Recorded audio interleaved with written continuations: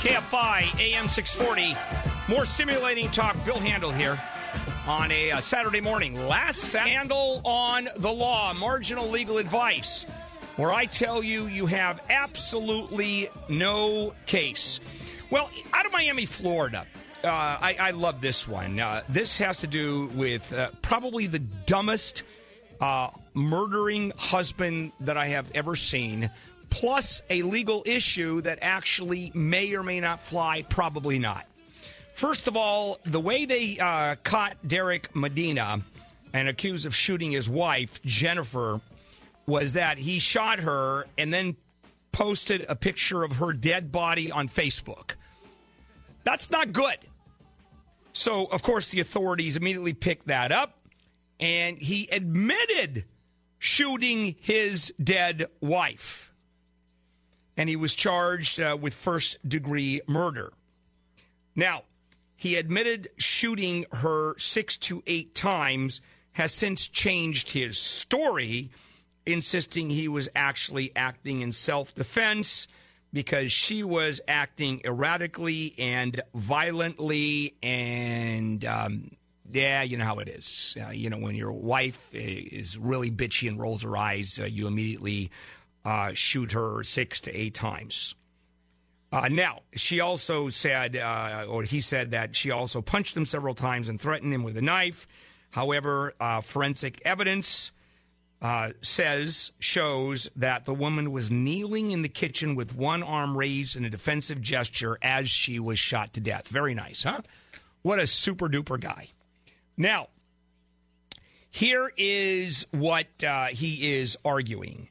And that is that his lawyers are saying that there was a diet supplement bottle found in the couple's kitchen containing ecstasy and other drugs. Therefore, she was high. And what ended up happening is the autopsy never brought those drugs up. They never did a toxicology on her. And the big issue was the bath salts. That is what the argument is being made by him, is she was under the influence of bath salts, which is this super-duper, I think, derivative of methamphetamine, whatever the hell it is. And it causes people to act completely erratically. And that's why, based on the bath salts theory, that I am defending myself. And you have not proven that I'm arguing that she was on bath salts, and you did not provide bath salts, the evidence of bath salts, to me. So he is arguing for more time to prepare for the defense. He may or may not get it. And the connection, even if she was on all of that, now what? What? She wasn't defensive. She wasn't on her knees begging for her life with her hands up. He didn't shoot her 6 to 8 times. No evidence. No evidence of the fact that she had accosted him, that she had threatened him. Nothing. But the issue is not, the legal issue with the bath salts is kind of flaky. That's not going to go anyplace. Trust me. But the issue of a husband killing his wife and then posting a photo of her dead body on Facebook, hey, how can you not enjoy that in terms of legal culpability? Now let's take some phone calls.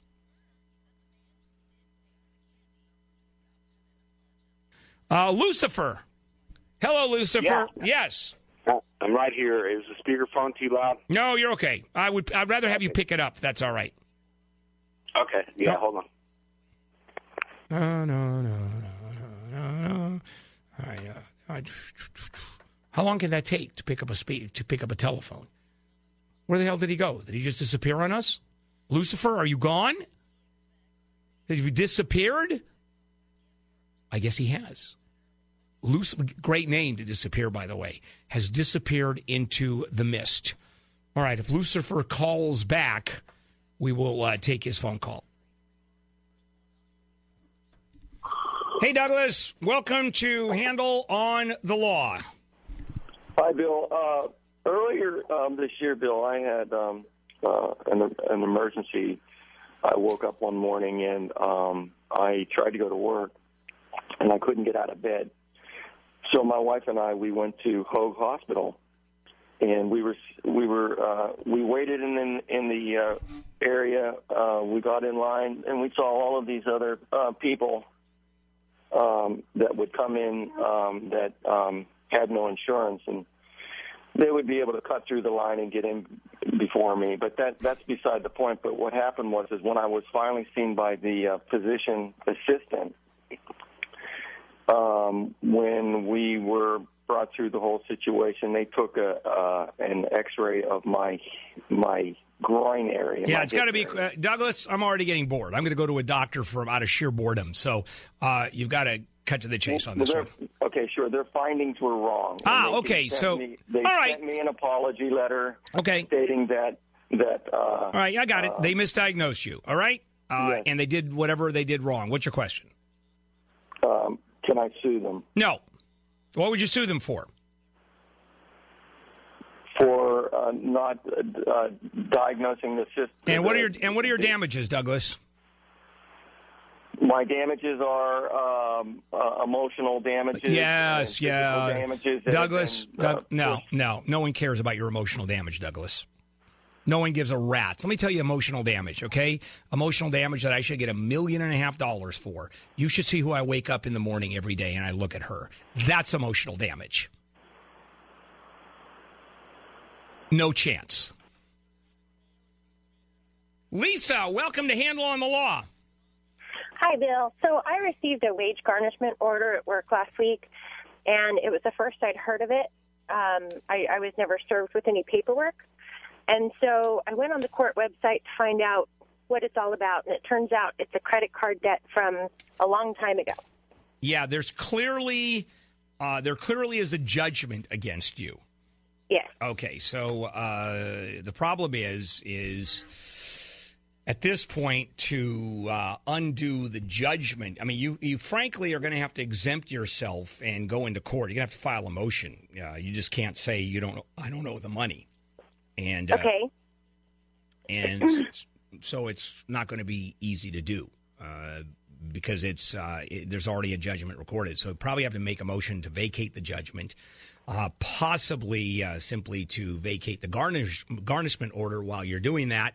And so, you know what? I've never done that, and it's an area of the law that I'm not familiar with, as in every area of the law, Lisa. And what I would do is you can call, who you call to? Anybody who does creditor law, and you can just ask you can send an email blast to one of our lawyers and say, what do I do? Can you give me some information? You can buy an hour of time. How much is the judgment for, Lisa? $7,800. Yeah, that's worth an hour. Okay. All right. Yeah, go to the website. That's no fun at all, $7,000, and you find out there's a judgment, and none of that works very well, does it? Lucifer, welcome to Handel on the Law. Oh, yeah, thank you. Sure. Yeah, sorry about that. No, it's okay. I pushed the wrong button on That's quite all right. Okay, so yeah, I've got a question about it's basically employment. Okay, employment law, go ahead. I mean, are we losing you? Are you? You know, Satan's involved in this. You know that. The devil is involved in making sure you don't make a phone call. Just wanted to point that out. All right, this is Handel on the Law. This is KFI AM 640. We're stimulating talk. Bill Handel, Saturday morning. And welcome back to Handel on the Law. Hey, Bill, welcome to Handel on the Law. Hi, Bill. Thank you so much for taking my call. Sure. So, I recently went on a job interview, presented my resume, sat down with this gentleman. I'm a CPA. I'm luckily employed right now, but I'm looking outside of where I currently am. And I have outside clients that I put as references, and he has proceeded to contact them to try and capture their work. First of all, has he captured the work? He has not. All right. So there stops any lawsuit for damages. Okay. All right. That Okay. doesn't mean that just means you have no damages. Is he a CPA? I believe so, yes. That's when to I don't know turn him into whatever organization controls it, because he's licensed by the state clearly. Okay, right. And that's where you want to go. I mean, at this point, a lawsuit doesn't do anything because you're going to win. But the first thing is to do: how many clients did you lose? How many did he steal? Exactly. I mean, I'm getting phone calls from clients. Have him put it in writing. Have him put it in writing to you, dear Bill. I just want to let you know I was contacted by this firm saying that they would like my business, and then a part of the complaint is you submit your resume and the formal complaint to whatever. Who controls CPAs, by the way, in terms of the licensing board? You know what? It's been such a long time, and I swear to God, I forget. Yeah, well, but the point is, he's going to be in a world of hurt for sure. And you call, and here's what I would do, and this is not legal advice. You simply contact those people and say, first of all, thank you so much for your loyalty. It's greatly appreciated. Second of all, and I've done that. Yeah, what he did is insanely unethical, in violation of, and then you put the whatever the violation is, because you know that it's a written canon of ethic or rule of ethic among the CPA crowd. And then you say, and I've put in a formal complaint to the insert name of organization that oversees CPAs here. It's that simple. Right. And, I think that should do it for you. Great. I appreciate it so much. As well you should. Absolutely. Tad, let me see if I can give you a tad of advice. Oh, God, I'm so funny sometimes. What can I do for you? Is Tad not there? All of that, and there's no Tad? Ugh, drives me completely nuts when I do that. JJ! Yes. Go ahead. Yes, hey, I was, Are you on, wait, are you on a speakerphone? I'm off. I'm not on Okay, speakerphone. I feel better. All right. All right, great.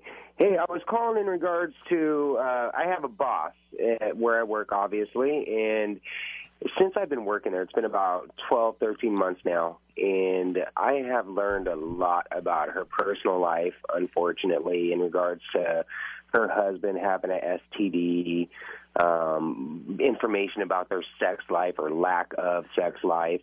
And it's really just caused a very uncomfortable situation. But to take it even further on a more of a work-type level, she would call me. They're located in another state. I would do sales for the company in a different state. And when there's problems at the office, and she'll call me and just complain about the boss in detail, complain about the. All right, how big JJ? How big an organization is this? About 65, 70 employees. All right, so and how high up the food chain is she?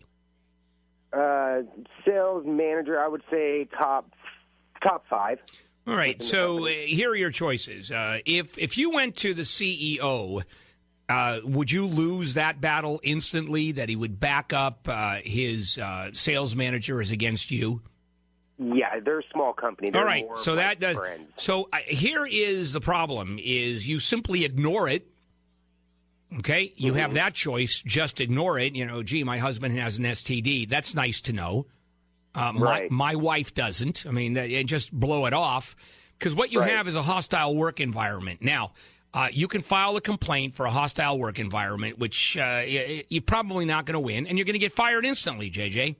Right, it's kind of how I was thinking. Yeah. Double check and verify that. Yep, and that's what they're going to do. And theoretically, you can go ahead and sue, but believe me, it's a pain in the rear end, especially in another state. So you almost have to suck it up. And it would be worse. Yeah, right? absolutely. Just either if you want to stay there, you just suck it up and ignore it. If you don't respond, I doubt she's going to keep on talking to you. And if she calls up and says, my boss is terrible, you know what? I know exactly how you feel. I got to run. I got dinner on the table. And it's, I mean, that's what I would do. Exactly like what I've been starting to do. Yeah, not piss her off. Just, sure, I am, I understand, no problem, but I really have to run kind of thing. That's how I would handle it. And just congratulate her every time she says she's not getting laid. Or agree. Just say, you know what? Me too. You're done. Now what does she say? Yeah, I did that too. I was like, man, I have the same problem. Right. And then did she respond? Did she hit up on you? She told me about staying up late on the website, figuring out why she doesn't get laid. All right, and say that's a great idea. I should try that, and then you bail out of there. And change the subject. Yeah, that's what I would do because it's really not a legal question, even though it is. I mean, there's a legal issue there, but nothing close to what you want to do with this. Right. By the way, do you have an STD? No. How about are you married? Yes, married, and my wife does not either. How do you know? You know what? I've been checking it out. I've been with her for 18 years. I'm pretty sure. Okay, all right. Just wondering. So when she comes, come on, don't be putting that in my mind. No, I understand. But let me tell you, when she comes home and gives you the antibiotic and says it's for her liver condition, I want you to think twice. All right? Goodbye. This is Handel on the Law. Mister, told me so. La la la la la la. Turning down on the radio. La la la la la la la. My poor summer vibes, yeah. In cold blood. Welcome back to KFI AM 640, more stimulating talk. Bill Handel here. This is Handel on the Law, marginal legal advice. Hi, Debbie. Welcome to Handel on the Law. Yes, sir. My question is this. I am a caregiver, and I provide 24-hour care for my clients. I only get paid for 13 hours. So I have 11 hours that I give back. Yes, and you want to know, or what's your question other than, gee, Bill, am I an idiot? Is that legal? No, it's not legal. You can't work 24 hours and get paid for 13. It doesn't work that way, Debbie. How do I go about fixing that? You tell whoever it is I'm working for 13 hours. By the way, you're entitled to time and a half after 8. After 8 yes. hours, I'm entitled. So what do I do? Here's what you do. You can call the labor board, okay, the Department of Consumer Affairs, wage enforcement, and turn whoever it is. Who's hired you? The family of whoever it is? No, it's an independent, it's a company. Ooh, that's even better. So call them up and go, here it is. If I'm on for 24 hours... I want to get paid for 24 hours. I don't even know if you're allowed to work 24 hours. Well, let's say you are. And then time and a half for anything after 8. And if you don't, I'm turning you into the labor board. Now, what happens as a result of that? Number one, the Department of Consumer Affairs gets very upset with them, and probably some kind of complaint will be filed. Number two, you don't have to worry about working 13 hours or 24 hours again with this company because you're going to be working 0 hours for this company. And number three, how the hell did you put yourself in that predicament? How much do they pay you, Debbie? Well, I get $117 for a 24-hour shift. What is that, $3 an hour? Pretty much. Well, that's a good deal. Can't argue that. You sound like this radio station when we hire people. I guess. All right. Yeah. All right, Debbie. What the hell can we do with that? I don't even know how to answer that question. Hey, Tad. Oh, Tad went to the bathroom. There it is in the middle of the call. Hello, Tad. How you doing? Go ahead. I had my hip. I have osteoarthritis in both my hips.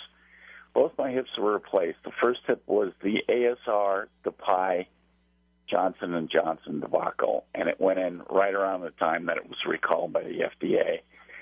And I'm part of a MDL, or a multi-district litigation, and in the court of L.A. Did I just lose you? No. All right, so you're in the court of L.A., and you're part of a class action lawsuit, effectively. Basically, yes. Okay, so what is your question? They're going through some bellwether cases right now, Mm-hmm. and Johnson & Johnson is trying to come up with a plan to settle the cases. Settle okay. So what is your question, Tad? The hip that they put in to replace the bad hip is causing a lot of pain and problem, and Okay. it has been recalled as well. All right. What is your question, Tad? Do I need to pursue that one as well? I think is it two companies that you're talking about in terms of manufacturing the hip replacement? It's the same company. Then you're fine. So all I would do is you have two choices when it comes to these sort of things. You can bail out of the class action lawsuit and say, I want no part of it, and then sue individually. Get a lawyer that goes against Johnson & Johnson representing you as an individual, and or join the class action suit. I would at least talk to a lawyer who does medical malpractice, and we're talking about defective design and manufacture of products. That is currently who I'm with out of Century City. You have one of those lawyers, correct? Yes, that's okay. correct. So what's your question? Well, my question was they're kind of saying wait until the settlement comes through. Okay, and that makes sense. Yeah, you know what? That makes sense, and I'll tell you why. Because if that settlement happens or they lose a trial or two, then you're only talking dollars. Then Johnson & Johnson is simply talking dollars to you, nothing more. They're not going to go to trial. Yeah, they don't want to go to trial. Right, and so it makes sense for the lawyer to say that. The first bellwether course went for $8 million. Yeah, okay. I don't know if you're going to get $8 million, but you're going to get some pretty good money for sure. So I want my hips to be taken care of, and I don't want to be in pain. Well, you know what? You've got to ask your lawyer what do you do. It's not going to affect the case, except that if the pain continues, Tad, you've got a better case. So now, what do you want? Pain or money? I feel like Monty Hall. This curtain or that curtain? What do you want? It's gotten to the point where it's going up and down stairs. All right. Then, it's time to sit down and talk to your lawyer and go, what are my options? If I get it fixed right now, if I get it replaced, is Johnson & Johnson going to pay for it? Do I have to go myself? And you ask your doctor, what does a third go-round do? And what's the prognosis for a third go-round, which I think you have to do no matter what. Your lawyer sounds like he knows what he's talking about. I think he does, but it does help to talk to somebody to figure out what I need to do. Exactly, Tad, and I am the perfect person for you to do that, aren't I? You're out of your mind. Goodbye, Tad. Right? His life is sitting there, and he calls me. Wow. He clearly hasn't listened to the show for any length of time, has he? Hi, Elizabeth. Welcome to Handel on the Law. Hello. Yes, ma'am. I actually have a question for you. Yes, you do. If my lawyer settled a case with the insurance of the person responsible for in a car accident, but then my lawyer said that they would countersue my insurance for uninsured motorists because we didn't get enough from that other person. But so far I've been able to get a hold of him once a month possibly, and he still hasn't done really anything for it. All right. Well, you still have time, and what you want to do is tell him, write a letter, an email or whatever, saying, I don't want to miss the statute, and at this point I feel like you are abandoning me as a client. Those are that's the magic word you want to use. Abandoning me as a client. Don't accuse him of that. Just say I feel like you're abandoning me as a client. And then question the statute, okay? In other words, say, you know what, I'm concerned about the statute of limitations here on the countersuit. Okay. All right? That's what you want to do. Goodbye. This is Handel on the Law. I wanna be the slip, word upon your lip, better that you rip, break me down and build me up, whatever it takes. 'Cause I love the adrenaline in my veins, I do whatever it takes. 'Cause I love how it feels when I break the chains, whatever it takes. Yeah, take me to the top, I'm ready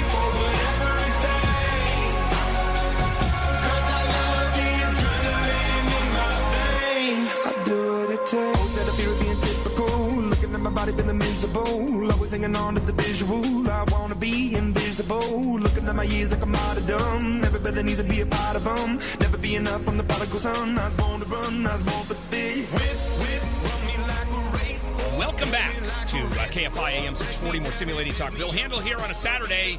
This is Handel on the Law. Marginal legal advice. Sean, are you there? Yeah, yes, Bill, I am. I have All right. a problem with a tow company. I got in an accident on freeway here in California, and my car needed to be towed. I went to the tow yard 3, maybe 4 days later to collect my personal belongings and offered to turn the car over them. I had the pink slip with me ready to sign it.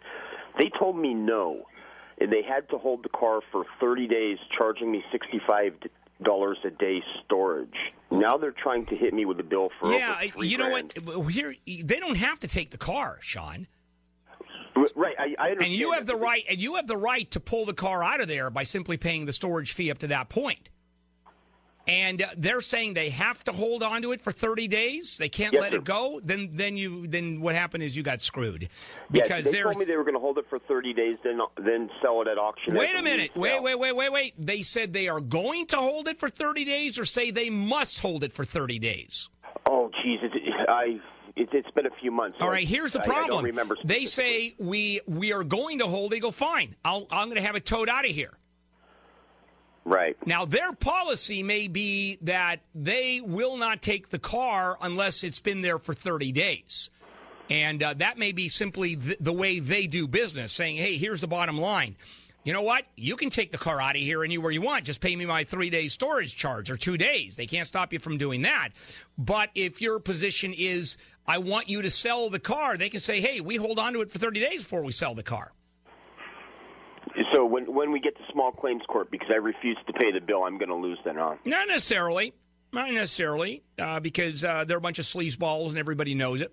Right. You know, so see what the judge says. Yeah, no, but it's there's a big difference, and you may very well win the case. If I were the judge, I'd give it to you, only because of the fact that I know what tow yards do under those circumstances. Oh, Patrick! Hello, Patrick. Welcome to Handel on the Law. Yes, a family law question for you, sir. There's an order in place for my son between his mother and myself. Several points we have discussed and come into agreement with in conciliation court. A couple that were very, very prominent were actually violated. There was a order, oh my gosh, it's an order that the decision was made about a year ago that he should be going to counseling. That never took place.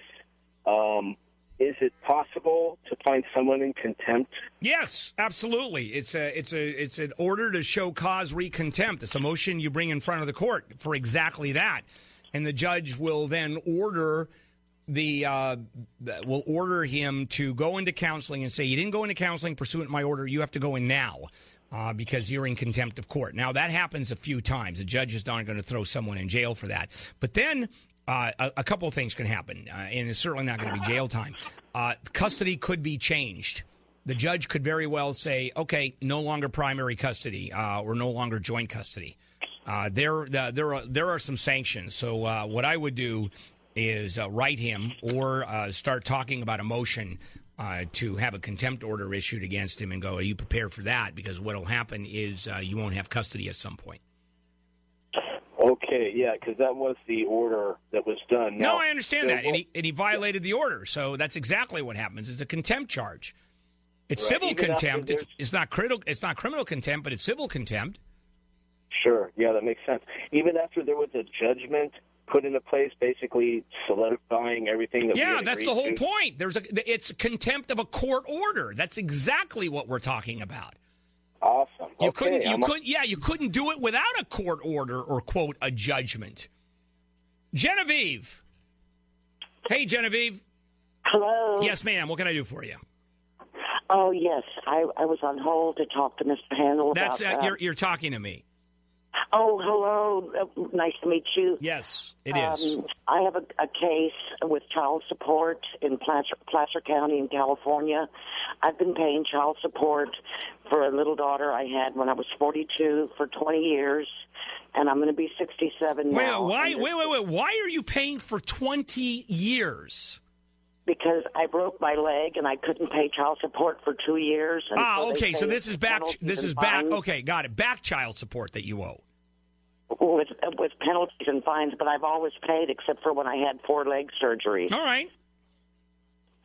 And I had my daughter single. I had my daughter at 42 by myself.